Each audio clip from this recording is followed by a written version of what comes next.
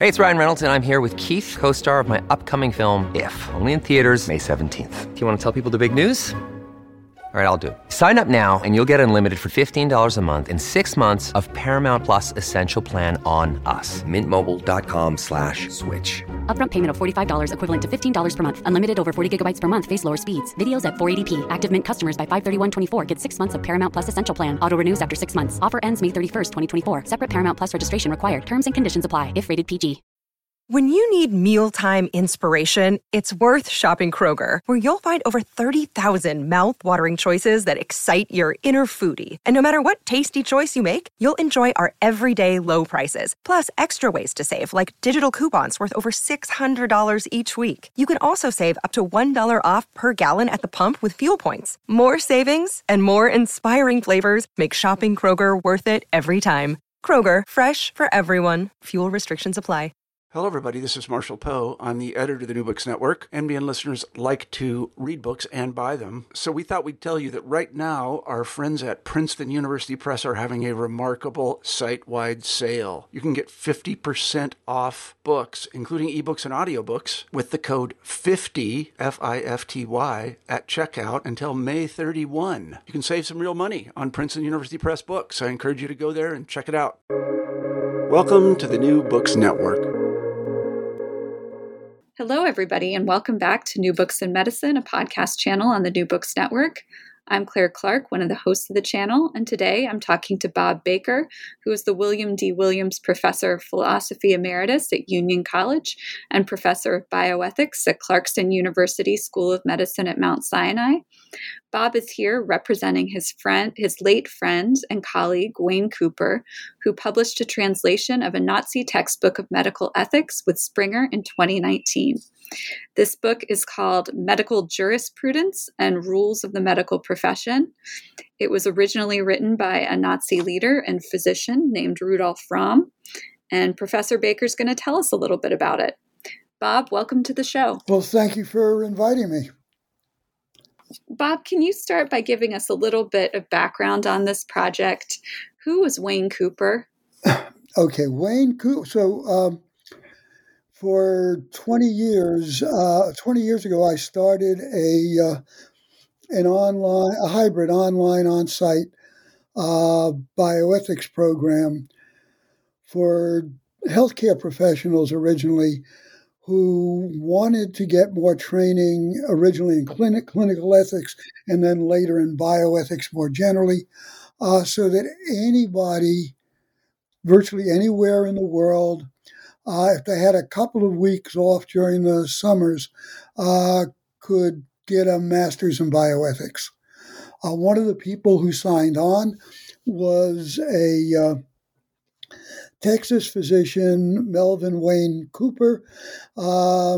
He liked to be called Wayne rather than Melvin, so I'm going to refer to him as Wayne. And he took the course and did well and so on. And then when it came time to write a thesis, he said that when he was serving in the U.S. military in Germany, he had picked up enough German and he came across a book which was a Nazi medical ethics textbook, and he thought that it's something that ought to be translated into English, and would that be an appropriate project for his master's thesis? And I said yes. I pointed out that my knowledge of German, my German faculty, my German professors used to call it Delikatessen Deutsch, because it got, I have relatives and friends from all over Eastern Europe, and it got garbled, not so much in translation, but when it came out of my mouth. So it wasn't very good, but we decided we'd go ahead anyway. When he finished, it was fine for a master's thesis, and I thought it ought to be published. So I sent it out for review before I submitted it to one of the publishers I work with, and came back with lots of questions and objections. And I gave me pause, and I handed that over to Wayne and I said, look, if you can address all of these, I'll go out and get you a publisher and you'll be in print. It was a long list, and it took almost a decade before he had worked his way through it, and his working the way through it became the prefatory material for this translation. So Wayne eventually did it. There were still a few lingering questions. I asked him to address it. He addressed those. And a couple of years before he died, I submitted it to Springer and they produced it. Unfortunately, it's in that Blue Bound series they have that does philosophy of medicine, where all the books look exactly the same. And at a conference, when there's on-site conferences, no one is attracted to picking one out. And it's got this, as you pointed out, god-awful title. Nobody even knows that it's about Nazi medical ethics. And it kind of got buried when COVID hit.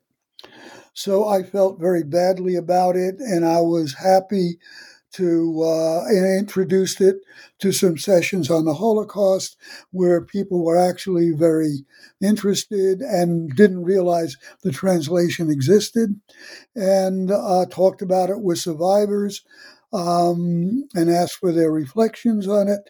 And now I'm talking about the book on your podcast. As you were chatting with me before we started, you pointed out that was really a difficult book to read, to address. And I suggested that's for two reasons. The first part of the book is about the deprofessionalization of medicine.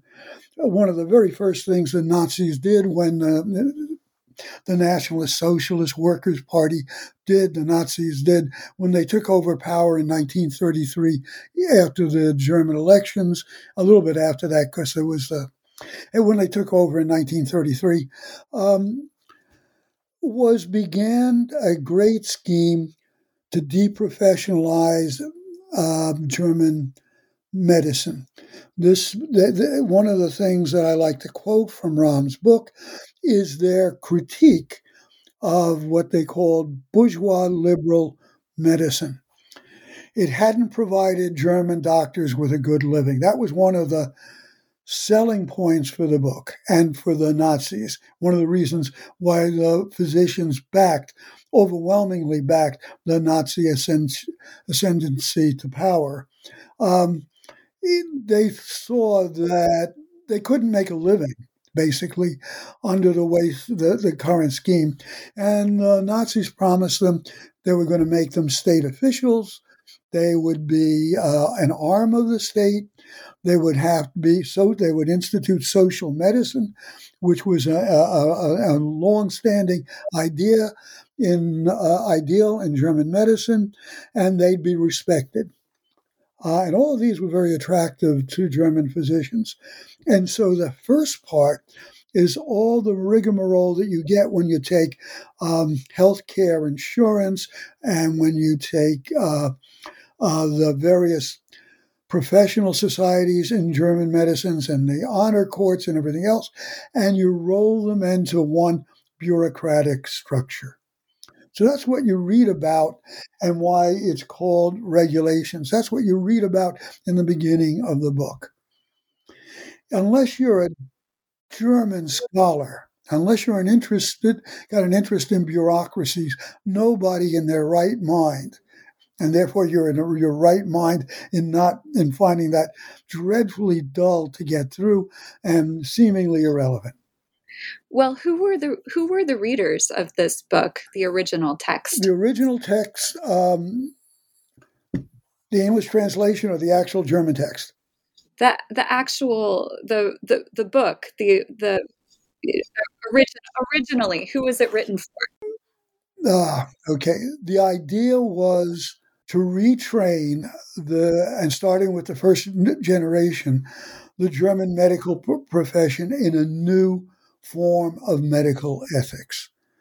This was Rassenhygiene. It was racial hygiene. It was a form of social medicine which put the people, folk, above everything else, and the germline, the future of the people, above any other people and above the present generation.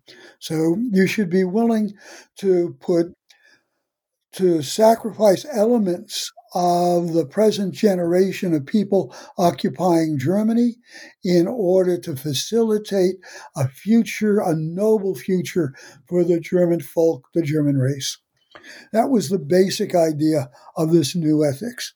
And so they wanted to absorb what they could about some aspects of traditional, what they called Hippocratic medical ethics, and go back to its real Aryan roots, which had a broader vision of racial hygiene and racial morality. And this book was required for every medical student studying in any medical institution in Germany from 1942 to the end of to the surrender in 1945. It was also required of anybody doing master's or PhD work, and they all had to take required lectures, and they all had to take exams and so on this book. So this is the textbook for Nazi medicine. This is the Nazi medical ethics, but yes, it is the only significant source we've got on Nazi medical ethical education, and it was the textbook. As Robert Proctor points out in his writings on this, it's wrong to think of the Nazis as mad scientists who had no ethics. That's just wrong. The problem with the Nazi doctors is they had an ethics. And it was that ethics that legitimated the destruction of children, the killing of children who had genetic anomalies or who had what they considered birth defects, the destruction of people the killing of people with mental disabilities, with physical disabilities, and of course the Holocaust, the genocide of Roma, and of course most notoriously of Jews. So tell us, Nazi medical ethics does sound like an oxymoron, though, a little bit. Okay, the reason we think of medical ethics as facilitating how to help sick people and how to prevent the ethics of preventing well people from getting sick. It's got that dual aspects. Racial hygiene, Rassenhygiene, has the same idea, except instead of talking about individual people, it talks about folk. That's a people connected to each other by culture, by language, by geography, and genetically, all four parts of it. So if you're a fan of Heidegger, and in many of his work, he talks about the fact that nomads are not a real people. That's actually Nazi doctrine, because a real people would be connected in these four ways: genetically, geographically, linguistically, and culturally. And so if you don't have a homeland, if you don't have a geographical connection, you can't be a real people. And hence, Heidegger thought of the nomads as parasitic on other peoples, which again is Nazi doctrine. So it's not, these doctrines that you're going to find in this textbook are not unique to Rom. They're not even unique to Nazi party propaganda. They were widespread among the German intelligentsia from the formation of the Nazi party in the 1920s right up to 1945, and they were often perpetuated in somewhat subtle disguise to this present day. So this is horrible stuff, though. How might the English translation of this book be used in classrooms today? Why translate this book? Why, make it available for a wide reading audience? So let's talk about medical students in the medical classroom. When I first started as a bioethicist, I got a grant. I had a crazy theory, and I convinced the foundation to back me. And I spent a year in medical school, and I attended medical school classes and rounds and morbidity and mortality rounds in which they dissected people to find out, dead people to find out what was the pathology that actually caused them to die and whether or not the diagnosis was correct. One of the greatest pathologies to hit Western medicine was the Holocaust, and specifically physicians' complicity in the Holocaust and everything that was involved in the way people were treated as lab rats and so on, all this stuff. And it's very important if you want to understand this pathology. Just as you need to understand moral pathology in exactly the same way you do physical pathology, you got to do an autopsy.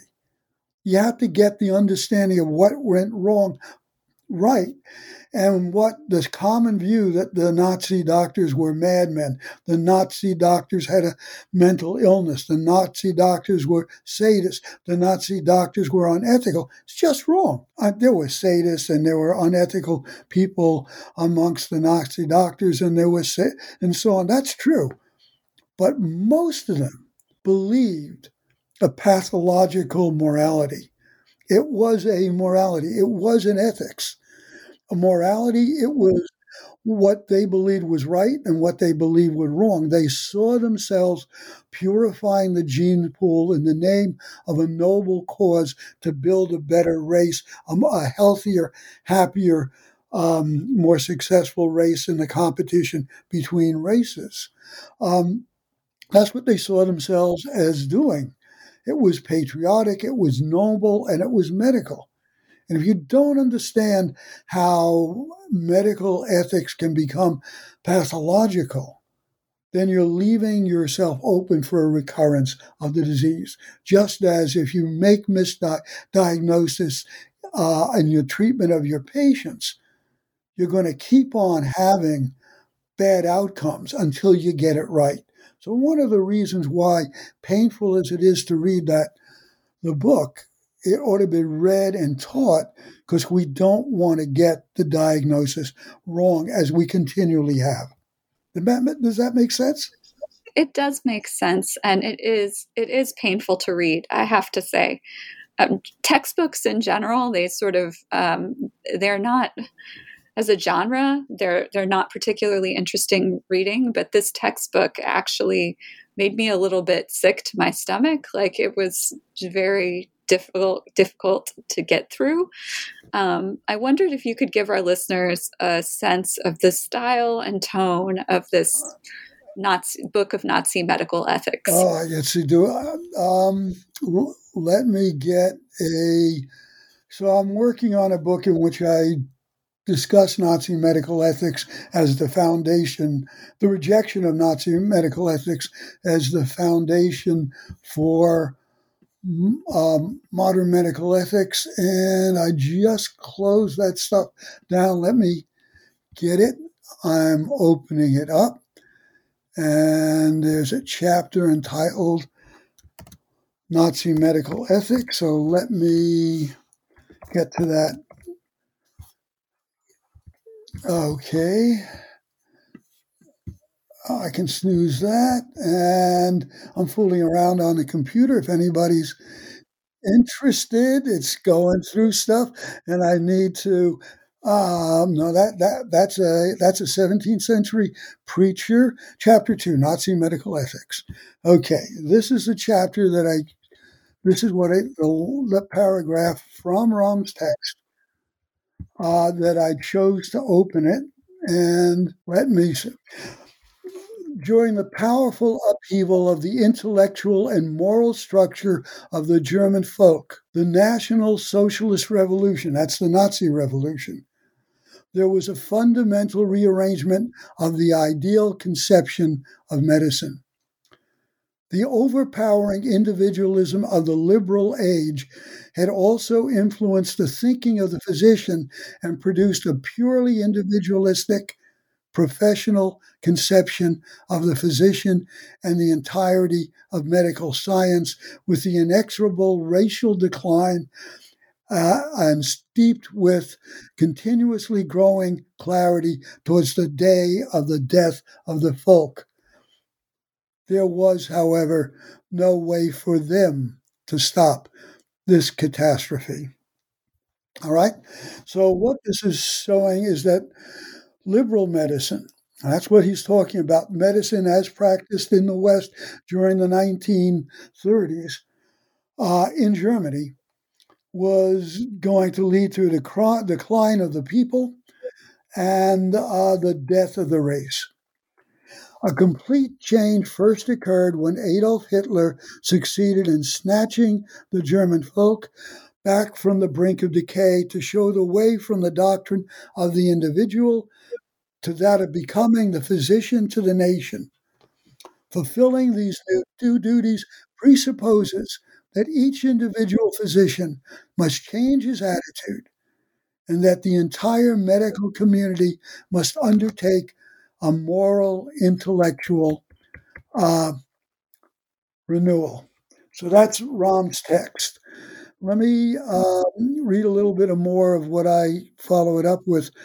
In a prior book, this is a manuscript, not yet a book, I wrote on moral revolutions. And that line of moral revolution comes from an observation from the English philosopher John Stuart Mill, who wrote that all political revolutions not affected by foreign conquest originate in moral revolutions. I then say, like other early proponents of National Socialism, that is Nazism, Rudolf Romm, who was born in 1887 and who was executed by the Soviets in 1945, viewed himself as leading a moral and political revolution to reverse the decay of the German folk caused by the overpowering individualism of the liberal age. What he's referring to was Germany's post-World War I Weimar period from 1918 to 1933, during which a democratic republic survived a period of hyperinflation and paramilitary clashes to prosper in a brief golden era from 1924 to 1929, when the stock market crash barreled it into the Great Depression. Okay, so that's the beginning of that. This is, I'm claiming, a moral revolution.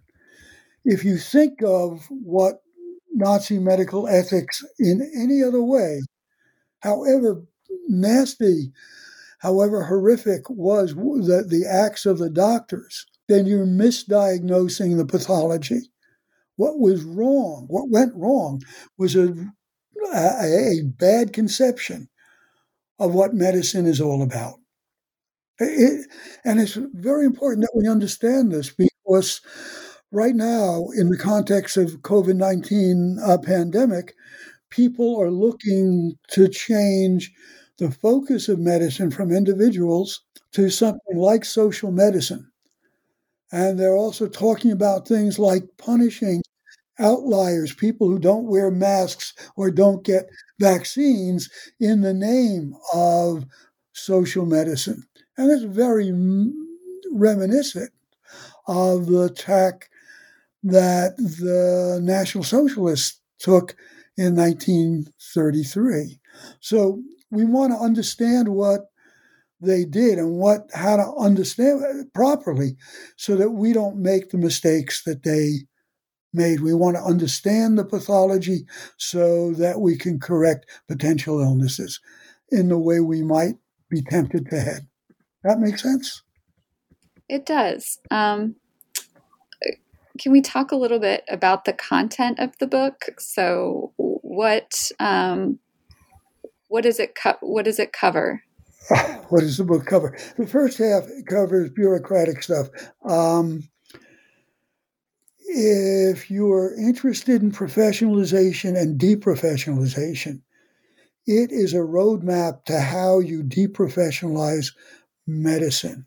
You take each little bit that health insurance systems or practitioners groups or medical societies did, and you transform them, you transubstantiate them into state functions. So basically, it's a roadmap to having the state take over all of medicine and transforming doctors into state workers. The second half of the book is much more interesting, to me at least, maybe not to somebody else. So what that does is it argues that racial medicine is the true heir of the Hippocratic tradition. That the Hippocratic tradition is a tradition in which physicians work together, and they work together by taking preventive measures to help people not get sick. And it also was nationalistic because when Hippocrates was asked to help non-Greek peoples, most specifically the invading Persians, he refused to do so. So it was a patriotic, racially based medicine, preventive medicine for the people, and that's just what this new concept of social medicine, racial hygiene is. And it also then incorporates a series of things that were in the German medical tradition from 1895 onwards. And the two things are first the concept of racial hygiene, which was introduced, blocking on who it was, I think by Plutz in 1895 into the German medical lexicon, and had nothing. And at that time, the Jews were thought of as a racially superior group. The Nazis adopted the concept of racial hygiene, but made the Jews a racially inferior group that was dangerous to the gene pool of the folk. The other thing that it took on was a concept that Yost introduced in the same year, which is the right to die. And that was really, Yost was a psychiatrist, a neurologist or psychiatrist, who suffered from severe bouts of depression. And one of the arguments of that book was that individuals who suffered like this had a right to be killed by the state.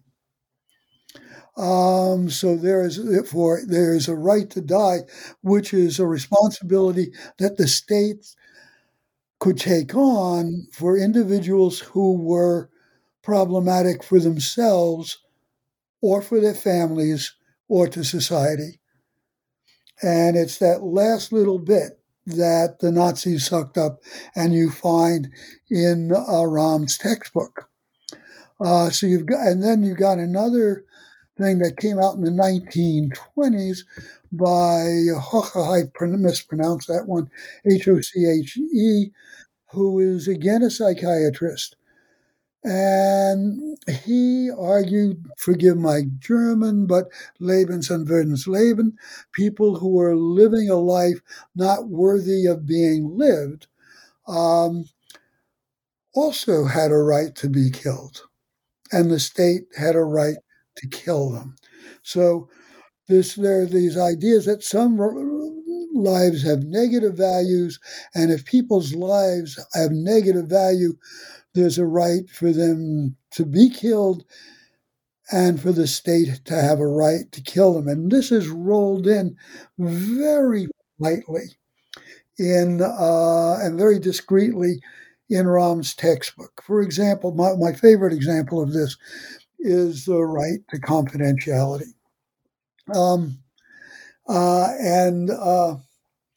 He discusses this at length, and this is, of course, a right that traces back to the Hippocratic Oath. It is clearly part of the Hippocratic tradition, and since the Nazis want to absorb the Hippocratic tradition as the basis of racial hygiene, as an Aryan ethic, they sometimes put it, although Ramm doesn't put it that way,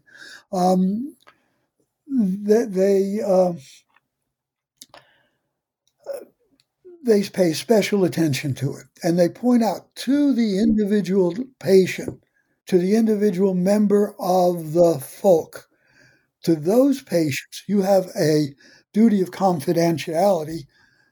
But since the duty to the race is primary, whenever those conflict, you always act in ways that serve the interest of the race. More specifically, when you go into practice, if you discover that any of your patients have physical or mental disabilities, you must notify the hereditary courts, and they will require these patients to come before them, and they will treat them, they will as needed, which in fact meant that they be taken to a hospital and killed. So all of this is very discreetly done. It's married to the Hippocratic heritage, and it's, there is never any direct discussion of killing people or what would go on at Hadmar Psychiatric Hospital or anything. It's just you take them to the hereditary authorities and you do your bit for the race. I mean, one of the things that was interesting is if you read, one of the things I try to do in this chapter and in some other places is point out what happens if people follow this advice. And what happens is people end up being exterminated. I talk about Aktyon T4, which is not mentioned in the book. And yet that was the consequence of doing what was recommended in the book. Well, I want to change up our traditional final question a little bit, since this is you are representing your colleague here, and this is not a book that you have written.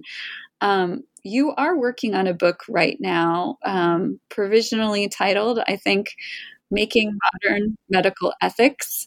Can you tell us a little bit about how Cooper's translation of Ramm relates to your current book project? Sure. The title of that book, the working title is, I'll see if publishers buy it. I mean, I often have problems with a publisher I've worked through on one project, which is nice and respectable. If I give them something that's not so respectable, I have to take it to somebody else. So we'll see what happens with this one. At any rate, the title is Making Modern Medical Ethics. That's a nice, respectable title. A history of how African Americans, anti-Nazism, bureaucrats, commissions, feminists, think tanks, veterans, and whistleblowing moralists created bioethics. All those people, African Americans, anti-Nazism, bureaucrats, commissions, feminists, think tanks, veterans, whistleblowing moralists, created except for whistleblowing moralists and commissions, virtually all that other stuff is left out of traditional histories of medical ethics. Now, the part that links to Wayne's book, Cooper's book, is he was a veteran. And like many veterans, he was disturbed. A military doctor. He served in the U.S. military. And there's a long line of Wayne Cooper, of veterans who serve in the U.S. military or in the British military who end up creating many of the foundations of modern bioethics. So just to stick to them.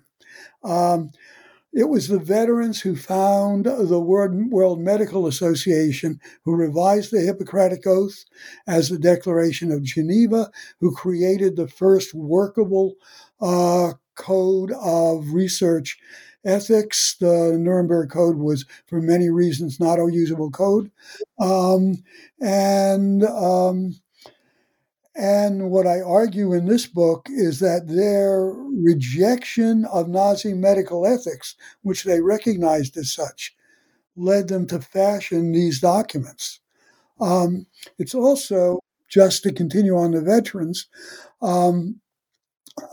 Beecher, of course, was a veteran of both the World War II. I'm not sure about the Korean War, but he certainly was a veteran of the Cold War.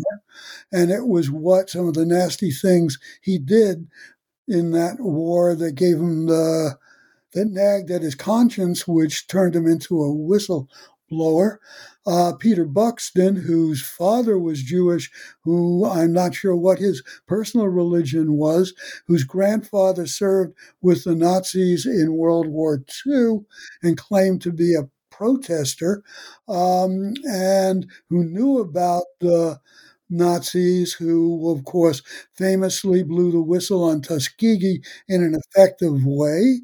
It was Papworth, of course, who was a veteran of World War II, who served in North Africa, not in the British contingent and Beecher, of course, first served in North Africa in the American contingent. Both were physicians there, who was the other famous whistleblower for British versions of bioethics and so on. So there's a deep connection between veterans whose veteran status is just omitted from the standard histories, who actually became the drivers that lead to bioethics. Anti-Nazism is the reason why, not American individualism, but anti-Nazism was the reason why the individual and faithfulness to the individual patients just is so emphatically stressed in all the foundational documents of modern medical ethics. Think tanks are in the traditional stuff, although the founders were dissidents from Roman Catholicism, which is also interesting. Feminists are neglected. The role of female bureaucrats are neglected in standard history. Commissions are written about. That's basically the elements that go into it. But I was fascinated by all the stuff that's left out of the standard histories. Just like, Romm's book isn't part of the standard corpus for teaching bioethics, whereas I believe at least a couple of sessions on it should be, and on the Holocaust, and on the complicity of the Nazi doctors, and on the Nuremberg trials, where Karl Brandt is the father of Action T4, which was the initiative to cleanse the gene pool of genetic disabilities, and so led to the killing of thousands of children born with mental or physical disability. And he always claimed that he was moral. And he argued that what he did was ethical, and to let these people into the gene pool is unethical. And he made that plea at the Nuremberg trial. So not knowing medical ethics means you can't even understand why these people at the Nuremberg trial claim to be innocent and more moral than their prosecutors. Well, Bob, we've taken up a lot of your time. I want to thank you for bringing this book to our audience, and you'll have to come back on the show when you're making modern medical ethics book about the role of anti-Nazism in founding modern bioethics. It's African Americans, anti-Nazism, bureaucrats, commissions, feminists, think tanks, veterans, and whistleblowing moralists created bioethics. I mean, that's the subtitle, but it's easy to remember. Sure. Thanks, Bob. Take care now.